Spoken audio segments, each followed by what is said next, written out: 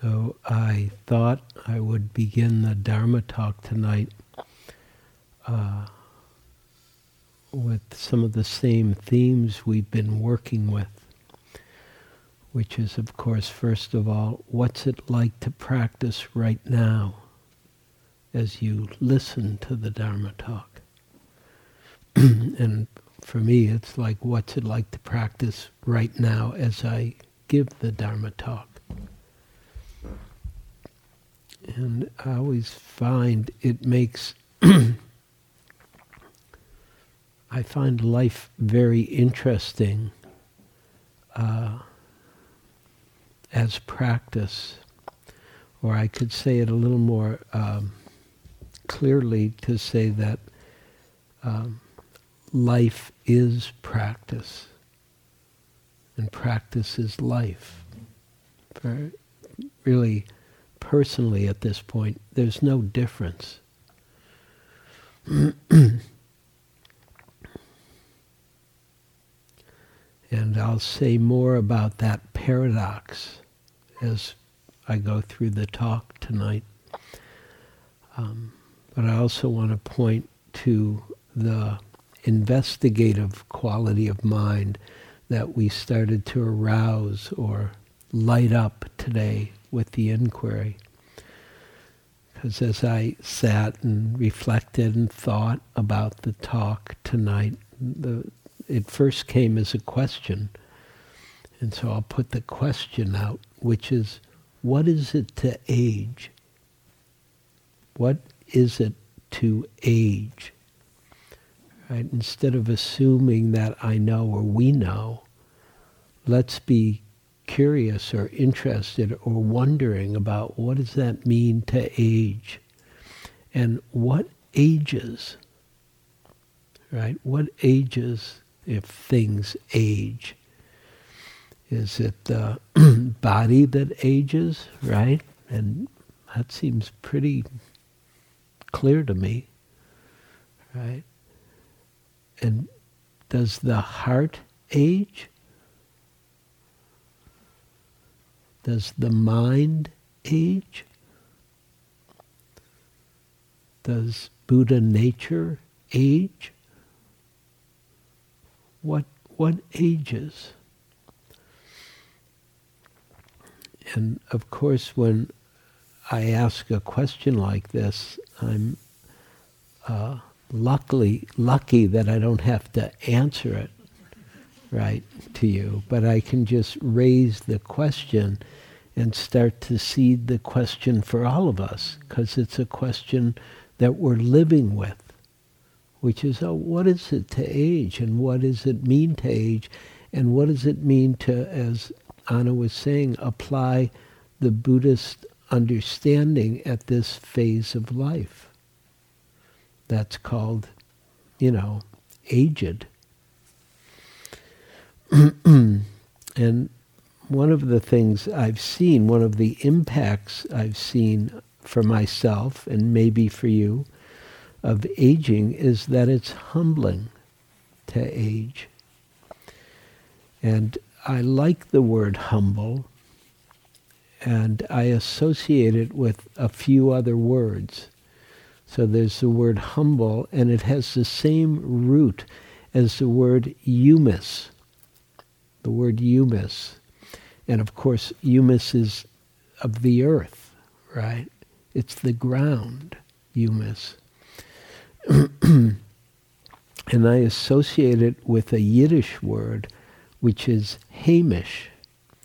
So humus, humble, humus, and hamish in my heart and mind are related. And hamish is a Yiddish word. If you call somebody hamish, it means they have integrity.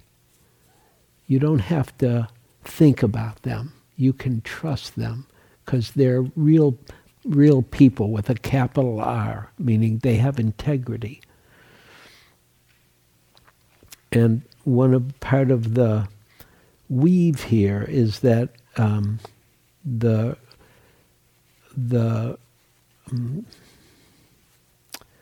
one of the impacts of humble is humility, that we start to have or display or manifest a certain kind of humility. And humility, which I looked up in the dictionary, said is widely seen as a virtue in many religious and philosophical traditions. Right? Humility is a virtue, right? And virtue has a nice meaning in Buddhism. It also means power. And I like that because there's a power to our virtues, to our integrity. And it went on in the dictionary, it said in religious context, this can mean a recognition of the oneself in relation to the God or deities, right? And the submission to the deity as a member of that religion. And of course, I would retranslate it for Buddhism, right? It means a recognition of oneself in relation to the Dharma and to the potential for awakening. And I wouldn't use the word submission, although it's sometimes we like to use the word surrender. It's the letting go to the Dharma that we do in Buddhist practice. We learn about the Dharma and we give ourselves to the Dharma. And in the dictionary it went on to say, outside of the religious context, humility is defined as self-restraint from excessive vanity, and one can possess moral or ethical dimensions. It can possess moral or ethical dimensions. And so that's, I again hear the integrity in humility, that we come down to the ground, the earth of who and what we are, and we start to act in alignment with the way things are, with the nature of reality. And so we come into harmony with this arising and passing of reality that's happening at every moment. It's not a problem from that perspective. And I can't remember if it was said here in the room or not, but it was definitely said in one of the teacher meetings that one of our students, I just finished teaching the Dedicated Practitioners program, the Community Dharma Leaders program, which had been going for 2 years and ended. And one of the students there has been dying for the last 6 months or a year. And Pauletta Chanko Lowry. And Pauletta was dying, and we all knew she was dying, and she kept participating, and was beautiful to have her there, even at this last retreat, which was, I don't know, 3 weeks ago, maybe a month ago. And she died a few days ago. And so I got some information, some emails were sent to me about her, and one of the interesting things is that because the Community Dharma Leaders were training people to teach the Dharma in their local communities, right? And so she had a small sitting group she was leading as part of her training, and the sitting group met in like a week before she died. And it meant she couldn't go to the sitting group. Everybody came to her house, and she gave her last Dharma talk. And what I was told was her last Dharma talk was about letting go, which she knew about and knows about and experienced. And then I also got an email from one of my colleagues who'd been mentoring her personally and told me, she wrote, this is from Sharda Rogel, she said, I had a very lucid conversation with her last Monday, that's not yesterday, but a week ago. I had a very lucid conversation with her last Monday, sitting on her bed. She was ready to leave her body because at that point it was painful to be alive. And she was at peace. She had her family around her for the last 2 weeks, taking care of her and being very loving. And it seemed like a beautiful way to go. And so this is one of the possibilities of what can happen as we age and get ill, because bodies tend to get ill at some point, and we die, which is also part of what happens naturally, normally. It's paradoxically, it's not a mistake to die. And we'll talk more about that as we go through the retreat. But and I'm just bringing this in because the whole process of aging, dying, awakening is everywhere, is here with us in this retreat, and we're focusing on it, we're looking at it, we're exploring it, we're learning about it. But it's everywhere. It's in our life at all time. We're always aging, right? Anybody remember being 20? Remember that? Anybody not remember? Right? Like, that was really real, wasn't it? Where is that? And of course, I could substitute 20, 30, 40, 50, right? I mean, those were all real, that was all real life. And beautiful, or difficult, or both, probably for most of us, up and down. But it arises and passes, arises and passes, arises and passes. It's just, that's how life is. It's not a mistake.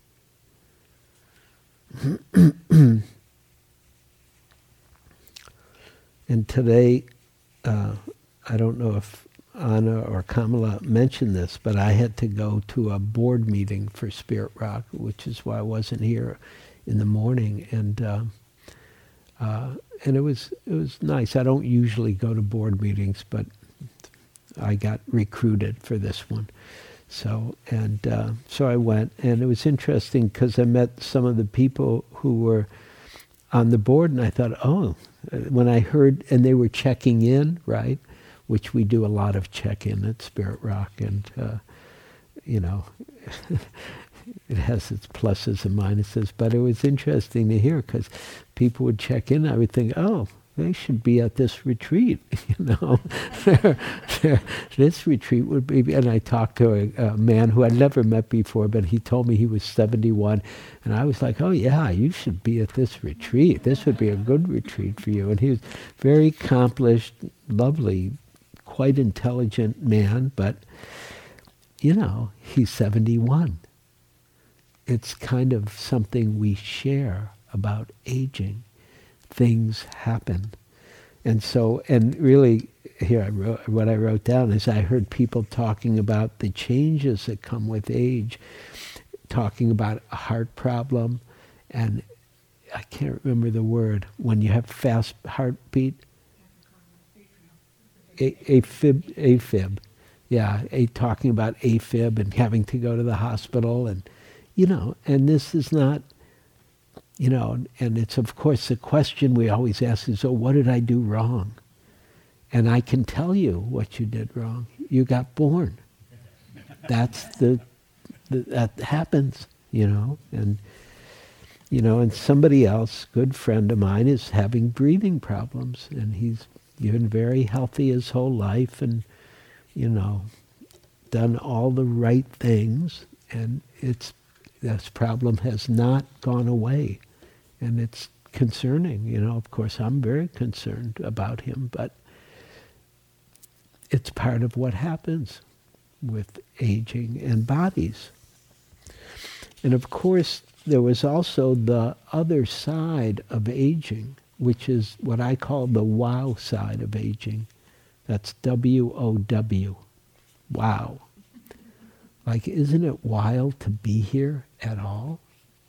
Right? And to still be here when we could not be here?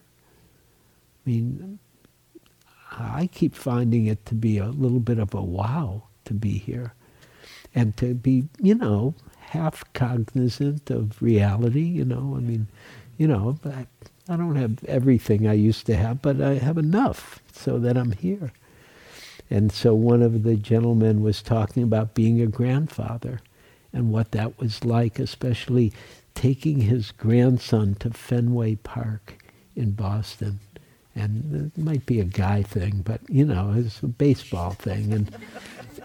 And I could relate to that all. I would love to have grandchildren, and it's not happening yet. And, I still have enough wisdom never to say to my daughter, you should have children, right? Even though I would like that, it's still her life, And so one of the things I'm pointing at here is the paradox of aging. Like, it's difficult and things happen and we're not in control, right? Everybody got that? Of the whole talk, that's the best thing I'm going to say all night. We're not in control. And we're not in control. And yet, as it's written in the Lankavatara Sutra, things are not what they seem. Things are not what this is from the Buddha in the Lankavatara Sutra. Things are not what they seem, nor are they otherwise. Now that's a good teaching, I think. I think the Buddha nailed it right there. Because we're always looking for the sure thing. Like, okay, this is it. This is right. This is the way. This is... And if you can find it, great. But I keep seeing, there's more to reality than any one way, any one thing. And so what we're doing here is exploring reality at this age, right? Where everything has changed since 20, 30, 40, 50, even 54 for you 55-year-olds who slid in here. Right, the young ones,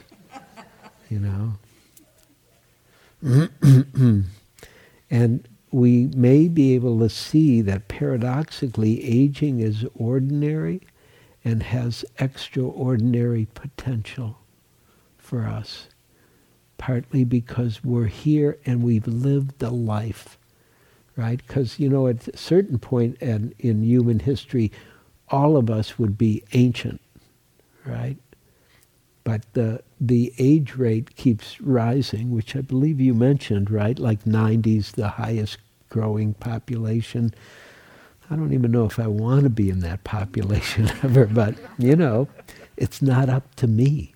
I'm not in control, right? Either way. And so aging, keeping looking and exploring and sitting with what's here. Right? And what is this? Right? This is part of the investigative practice. In Zen, that's a very common phrase. What is this? Period. And that's your practice to answer that question. And of course, it's not a cognitive answer. It's often a paradoxical answer that the Roshi will accept as, ding, you get it. Because it's not this or that, right or wrong, good or bad. It's both. It's all of it.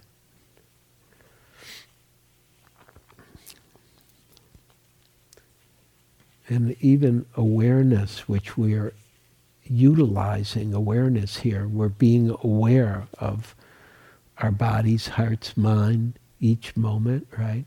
And the potential for awareness arises in every moment. But it's paradoxical because it doesn't mean awareness is here all the time. But the potential for it to rise is here.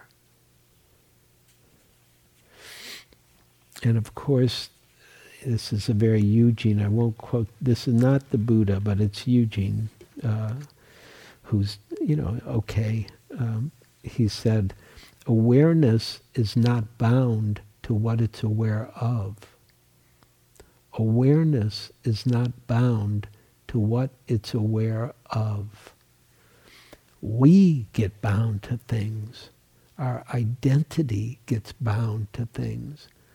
But the rising and passing of each moment is not bound to anything. And it's one of the beautiful paradoxes of the Dharma. That it's not easy to understand conceptually. We want to keep looking experientially at each moment arising and passing and the knowing of it that arises and passes.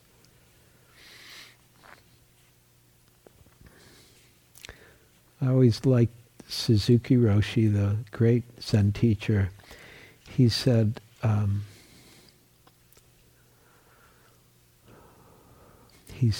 when I realized no moment could be repeated, I was awakened. Right? Because we keep thinking the same thing happens at times, or is going to happen, or I know what this is. And we have some idea of what things are, and we know some things. But what about the truth that every moment is totally new? Like this moment has never been here before, even if it looks familiar to us. Even if we can put it in our data bank in the right file, it's still brand new right now. This moment, it has never come before and will actually never come again. It's just this. Again, another kind of Zen way of saying it. Just this. The simplicity of being, the simplicity of reality.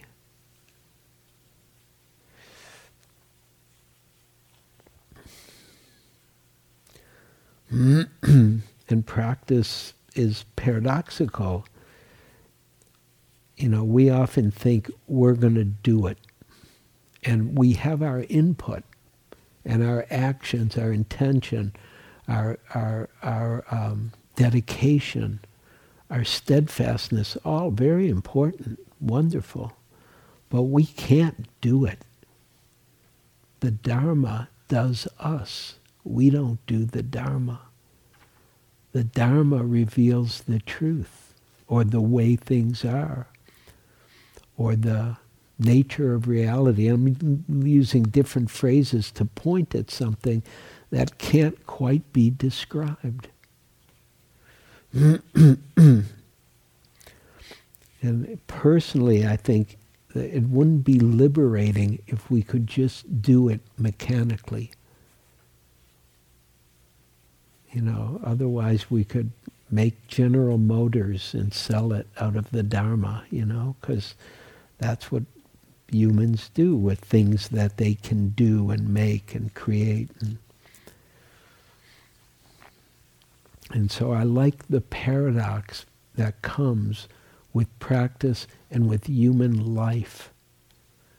Because when we start to open to the paradox, we start to relax and open to the way things are.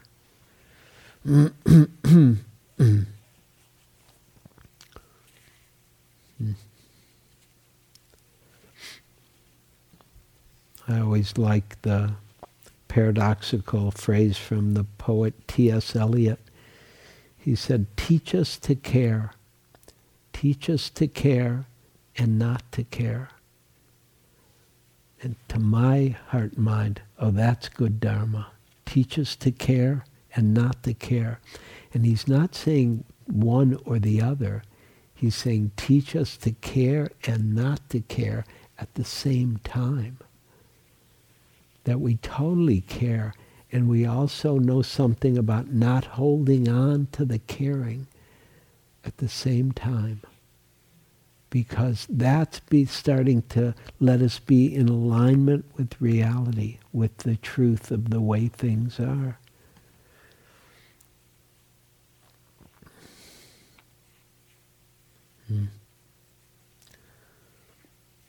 And it's why we want to stay very relaxed about what's happening here, and want to stay very relaxed about how we relate to what's happening here. Meaning relaxed means kind. We want to be kind to ourselves. We don't want to judge ourselves. We don't want to be harsh with ourselves or critical with ourselves.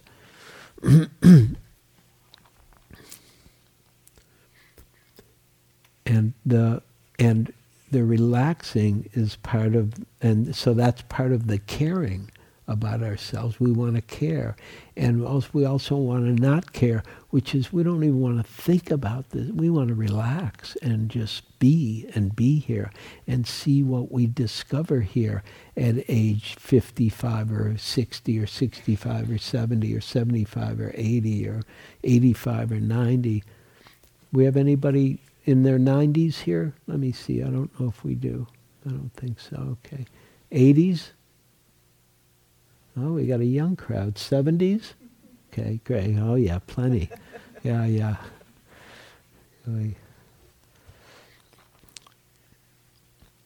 So the paradox of the Dharma is sitting here. And the Buddha, one of the ways the Buddha described it, actually this is not the Buddha. This is somebody I think of as the Buddha, which is Ryokan, who is a poet and a monk in the 1700s in Japan. And he said, the Buddha is your mind. Buddha is your mind, and the way goes nowhere. Buddha is your mind, and the way goes nowhere. Don't look for anything but this. If you point your cart north when you want to go south, how will you arrive? That's good. Who laughed? That was a good laughter. That was good. You ding, you got it. But it's really the paradox that's pointed to in spirituality is in many traditions. This is from St. Francis of Assisi. He said, what you are looking for is what is looking. Right? Beautiful understanding. What you are looking for is what is looking. And I have a lot of great paradox quotes here.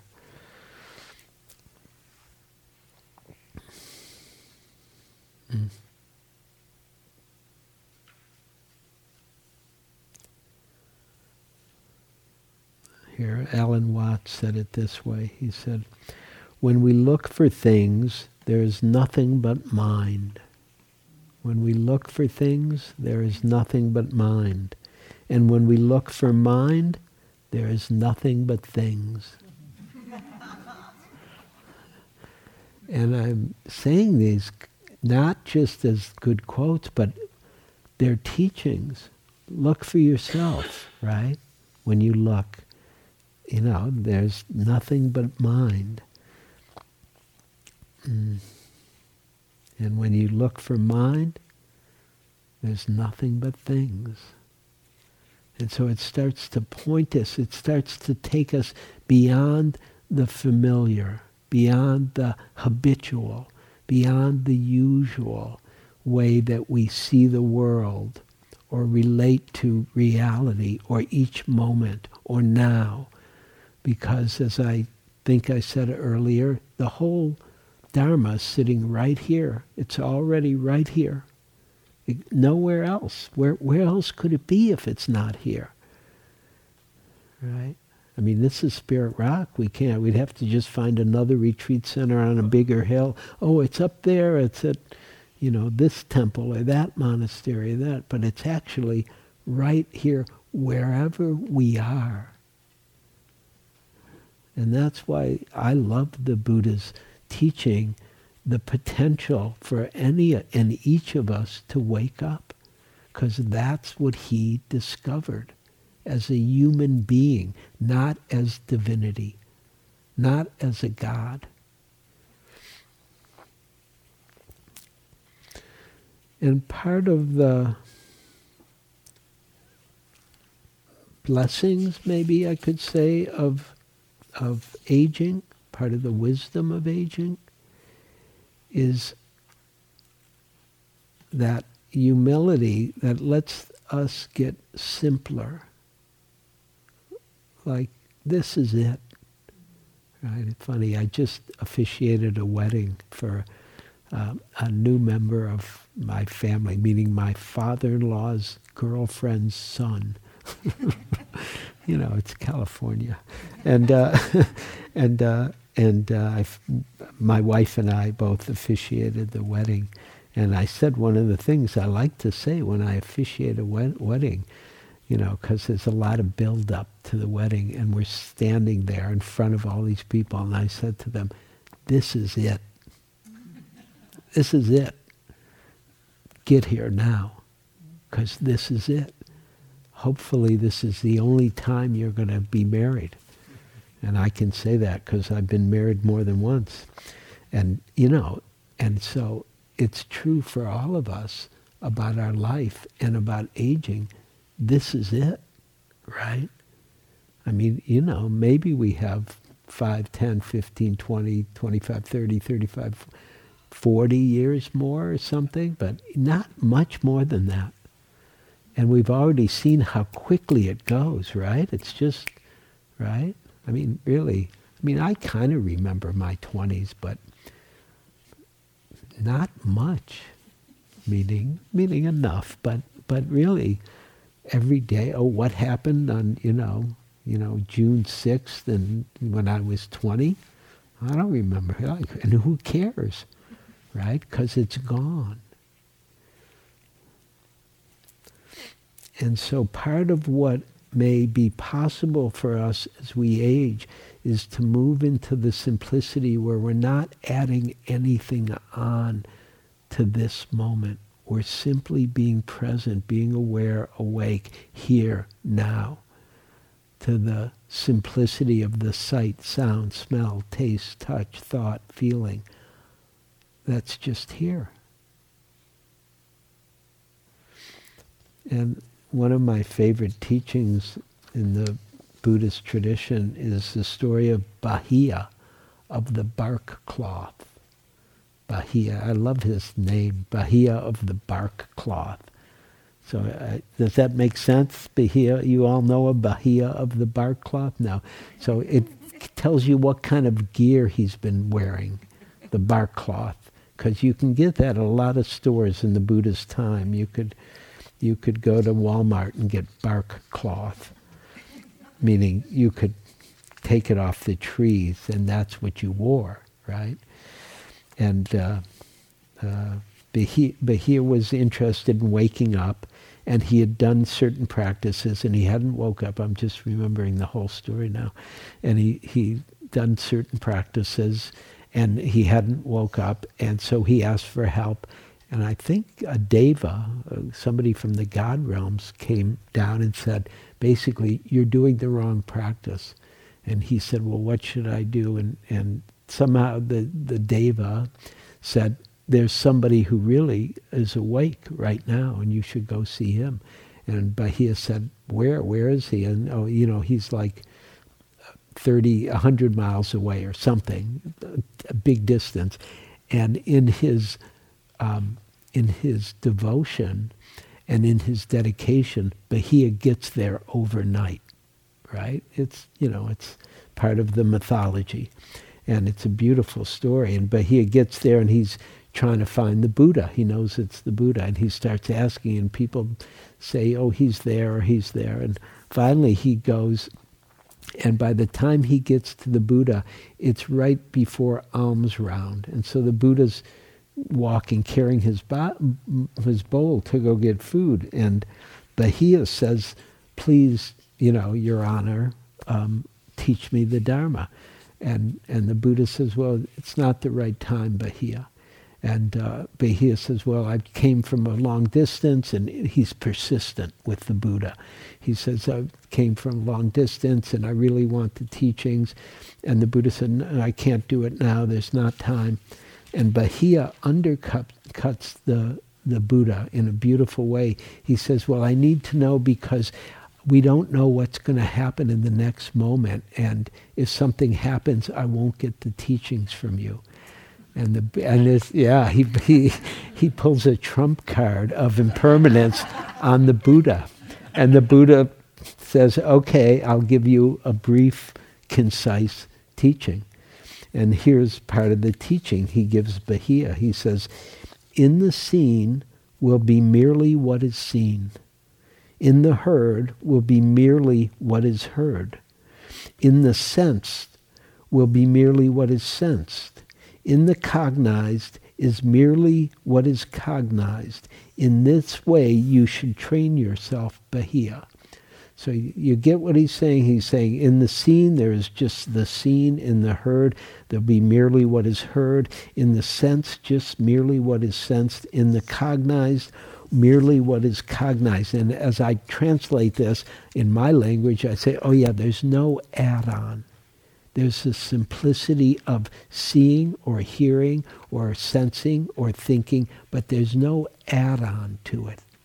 There's just each moment and each experience. And then he continues to say, when Bahiya, in the seen will be merely what is seen, in the heard merely what is heard, in the sense merely what is sensed, in the cognized will be merely what is cognized, then Bahiya, you will not be with that. When Bahiya, you will not be with that, then Bahiya, you will not be in that. When Bahiya, you are not in that, then Bahiya, you will neither be here, nor there, nor in between the two. Just this is the end of suffering. So he gives a very profound, simple, paradoxical teaching, pointing Bahiya at freedom. Right? When you're just with the seen, heard, sense, cognized, you will not be with that. Then Bahiya, you will not be with that.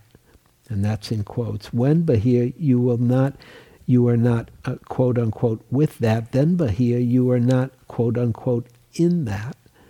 When Bahiya, you are not, quote unquote, in that. Then Bahiya, you will be neither here, nor there, nor in between the two. Just this is the end of suffering. And so there's a letting go that he's pointing at of the usual, familiar, ordinary, conventional identity that it's always being reinforced by conditioning, by causes and conditions of thinking here and there, and yes and no, right and wrong, and me and you. And so part of what comes with the wisdom of aging can lead us to freedom. And part of what can help support, part of what supports that is a certain kind of equanimity that comes with age. What I call the wisdom of aging. It's the equanimity of having had a life and seen a whole life and seen the ups and downs and goods and bads and rights and wrongs and see, it's just what life does. We're not doing it. Even though we have our part, we're not in control of it. It keeps doing us, just like the Dharma starts to do us. And so we start to see things from a different perspective because of aging. Right? It's a different perspective. And tell me if I'm wrong, then when I was 20, this wasn't exactly the perspective I had. Or when I was 30, or when I was 40, or even when I was 50. and I'm 68 now. And it's a different perspective. And I keep being wowed or surprised by how beautiful it is to have a bigger picture of life, human life, and what it is to be a human. And so the word that I'm pointing at, equanimity, is in the Theravadan tradition, it's called upekkha. In the Mahayana, it's upeksha. And upa means over, and iksh means to look over. And it's the vision and understanding is from the highest view, right? And that's part of my understanding of what brings equanimity, is we start to have the big view, the long view, the full view, which is not something we're in control of what's happening. We start to see, oh, this is how it is. This is how it is. And it's a little bit like if you ever go up to a mountaintop, if you've been down in a valley and you go up to a mountaintop, you have a whole different perspective. Oh, look, that's where I've been. But here it's like this, right? Or if we look at the pictures of the earth that the people who went to the moon took, and it's like, oh, this is where we are. Because we think we're the whole world. And then we see, whoa, this is the whole world, Earth. And then we see, oh, even Earth is just a little thing in a big universe, right? It's not the whole thing at all. And so we start to see it come into alignment with the way things are. And this brings equanimity. And so knowing life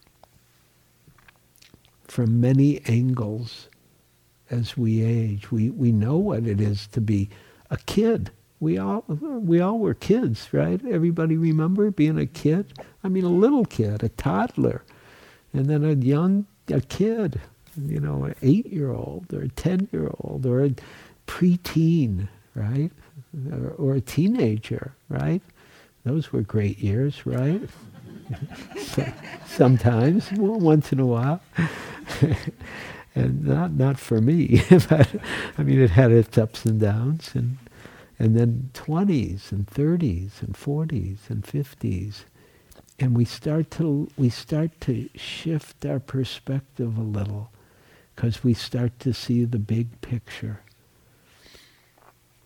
We start to be able to sit in the seat of maturation, and it's a beautiful. I like the term. To be honest, it's my favorite way to describe awakening, is maturation. Because the Buddha discovered a maturation that was beyond the conventional maturation. Right? He was already a mature guy, you know, a prince, and, you know, he'd done everything. He'd been a total hedonist and been an ascetic, but he discovered a whole nother level of the potential of human maturation, of what's possible for us as human beings to grow up or wake up, either way. And it's available to all of us. And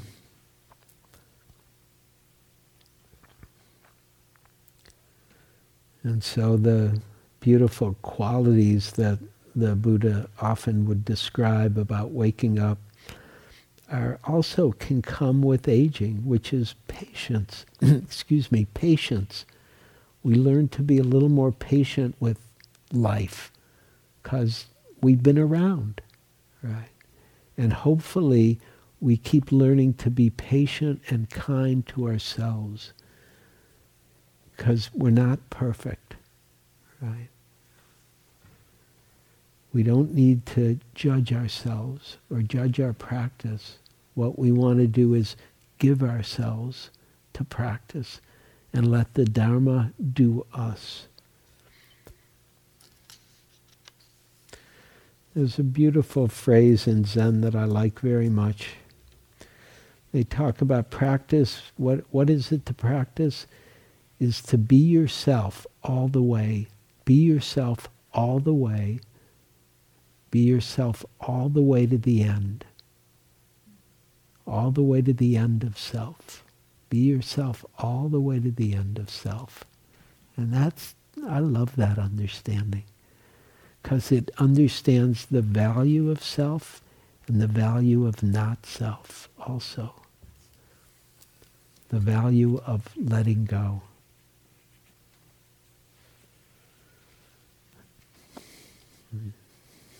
So let's sit for a minute before.